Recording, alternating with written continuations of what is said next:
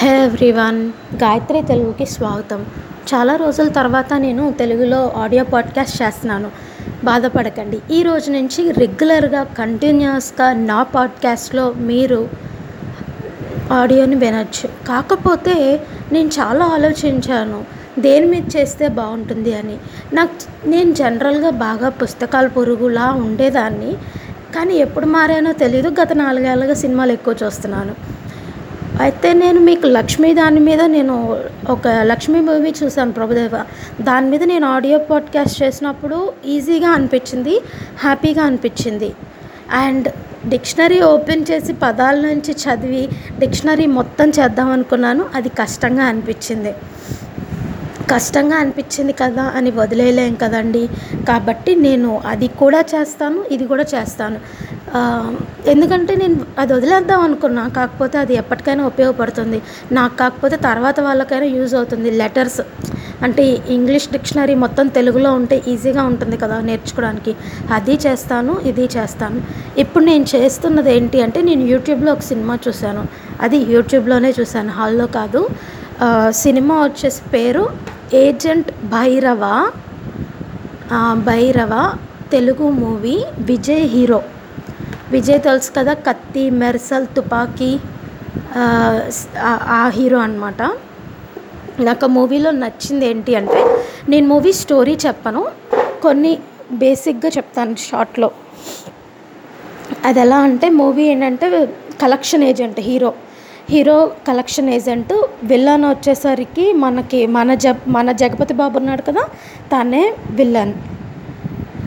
So వీళ్ళు ఏం చేస్తారంటే, మామూలుగా హీరో కలెక్షన్ ఏజెంట్, విలన్ వచ్చేసరికి ఒక పెద్ద బిజినెస్ మ్యాన్. చిన్న కసాయి కొట్టు, అదే మటన్ కొట్టు నుండి చిన్నగా ఎదిగి చిన్న రౌడీజాలు సెటిల్మెంట్లు చేసుకుంటా పెద్ద విలన్ అయ్యి, తన రెస్పెక్ట్ కోసం విద్యారంగం, ఆర్ట్స్ కాలేజ్ నుంచి సైన్స్ కాలేజ్ వరకు మొత్తం పెట్టేస్తాడు అనమాట.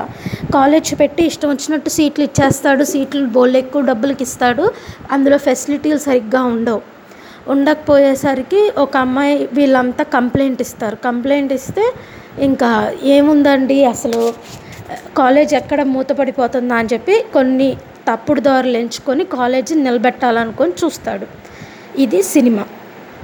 అతన్ని ఓడించటమే ఇప్పుడు హీరో చేస్తాడు. ఇందులో నాకు నచ్చింది ఏంటంటే, బయట జరిగేదాన్ని మొత్తం స్టోరీ అంతా ఏంటంటే కొంచెం ఎగ్జాగ్జరేట్ చేసి, అంటే కొంచెం ఎక్కువ చూపించాడు.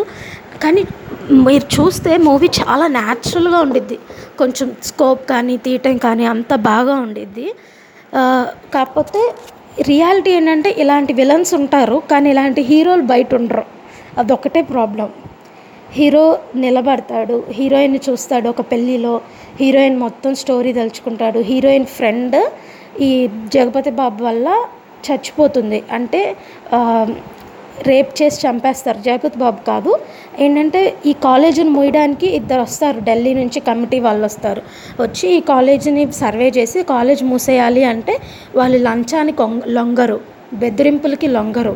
వాళ్ళు చాలా పై అధికారులు అన్నమాట. వాళ్ళు సంతకం పెడితే కాలేజ్ ఉండిద్ది, వాళ్ళు సంతకం పెట్టకపోతే కాలేజ్ ఉండదు. వాళ్ళు మూసేస్తే వాళ్ళు దేనికి లొంగనోళ్ళు అమ్మాయికి పడిపోతారు. అంటే అమ్మాయిల్ని సప్లై చేస్తాం, మీకు కావాల్సిన అమ్మాయిని మేము ఇస్తామంటే వాళ్ళు లొంగిపోతారు, కావాల్సిన సంతకాలు పెట్టేస్తారు, అమ్ముడిపోతారు అనమాట. ఎవరు కావాలి అంటే హీరోయిన్ ఫ్రెండ్. ఫస్ట్ హీరోయిన్ కావాలంటారు. అయితే వార్డెన్ వెళ్ళి అబద్ధం చెప్పిద్ది, అమ్మ కొంచెం బ్లడ్ డొనేట్ చేయమ్మా అంటే, నాకు వైరల్ ఫీవర్ మేడం అని హీరోయిన్ అనిద్ది. అయితే హీరోయిన్ ఫ్రెండ్ని పంపిస్తారు. అయితే హీరోయిన్ డౌట్ వచ్చింది, అదేంటి ఈ అమ్మాయి వెళ్తుందని చెప్పి అమ్మాయి బ్లడ్ గ్రూప్ చూసిద్ది. నెట్లో చూస్తే అమ్మాయి బ్లడ్ గ్రూప్ వచ్చేసరికి చాలా బి పాజిటివ్ అనమాట. సో హీరోయిన్ కంగారు పడి ఇంకా ఎలా అనుకుంటే, ఇక హీరోయిన్ స్టోరీ నడుస్తూ ఉంటుంది. హీరోయిన్ ఫ్రెండ్ని తీసుకెళ్తారు, చచ్చిపోద్ది, న్యాయం చేయాలి, హీరో వెళ్ళి న్యాయం చేస్తాడు. ఇక్కడ వరకు స్టోరీ. అయితే నేను స్టోరీ కంప్లీట్గా చెప్పను, ఫుల్గా చెప్తే ఇంకేముంది, హీరో ఎలాగా విలన్ని స్టాప్ చేస్తారో అనేది మీరు మూవీ చూసి తెలుసుకోవాలి. నేను చెప్పకూడదు. కాకపోతే నాకు నచ్చింది ఏంటంటే, ఒకటి రియల్గా చూపించారు. ఏంటంటే ఆ అమ్మాయి చచ్చిపోయిద్ది. ఎవరి వల్ల? ఆ హాస్టల్ వార్డెన్ వల్ల, ఆ కాలేజ్ మేనేజ్మెంట్ వల్ల. ఆ అమ్మాయి అమాయకురాలు. ఆ అమ్మాయి అమాయకురాలు, పేదది, అదొక్కటి అడ్వాంటేజ్గా తీసుకొని ఆ అమ్మాయి హాస్టల్ వార్డెను, ఆ మేనేజ్మెంటు, ఆ పై అధికారులు ఆ అమ్మాయిని పాడు చేసి ఆ అమ్మాయిని చచ్చిపోయేదాకా కారణం అవుతారు.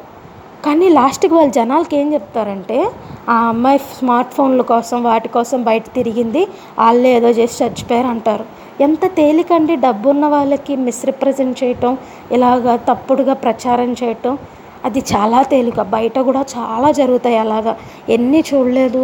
ఇప్పుడు జరిగే సూసైడ్లు చాలా మటుకు ఆ అమ్మాయి లవ్ వల్ల చనిపోయింది, ఆ అమ్మాయి చదువు కోసం చనిపోయింది, ఇలాగే ఉంటాయి. ఎందుకు చనిపోయిందో మనకు తెలియదు.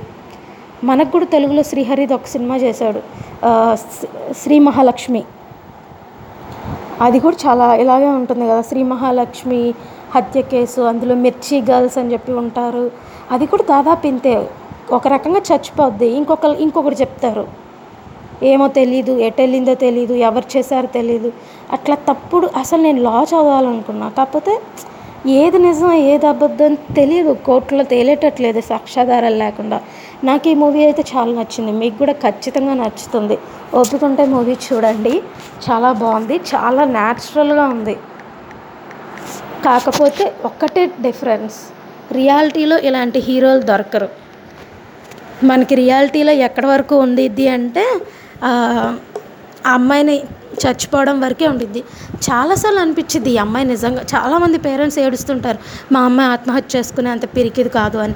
నిజంగా అది హత్య తెలీదు, ఆత్మహత్య తెలీదు, లవ్ వల్ల చనిపోయిందో తెలీదు, లేకపోతే ఇంకా వేరే ఉన్నాయి కదా మనకేమైనా తక్కువ ఉన్నాయా గొడవలు, కులాలని మతాలని, లేకపోతే ఇష్టం ఇదేంటి ఎదిగిపోతున్నారని, చాలా ఉన్నాయి పక్కన అసూయలు, లేకపోతే ఇది చెప్పిన ఈగో హర్ట్ అయ్యి ఆ అమ్మాయి నన్ను ఇలా అంది, దాని అంతు చూస్తాను, అది చావాల్సిందే అని పంతం పట్టుకునే వాళ్ళు ఎంతమంది లేరు.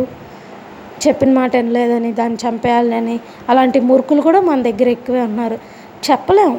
కొంతమంది చదువు కోసం చచ్చిపోయిందంటారు. ఏం చెప్పలేము. అలాగే ఉండిద్ది ఈ సినిమా కూడా. అది ఆ అమ్మాయి తప్పు కాదు అని నిరూపించడానికే హీరో ట్రై చేస్తాడు. నాకైతే ఈ సినిమా నచ్చింది, చూడండి బాగుంటుంది.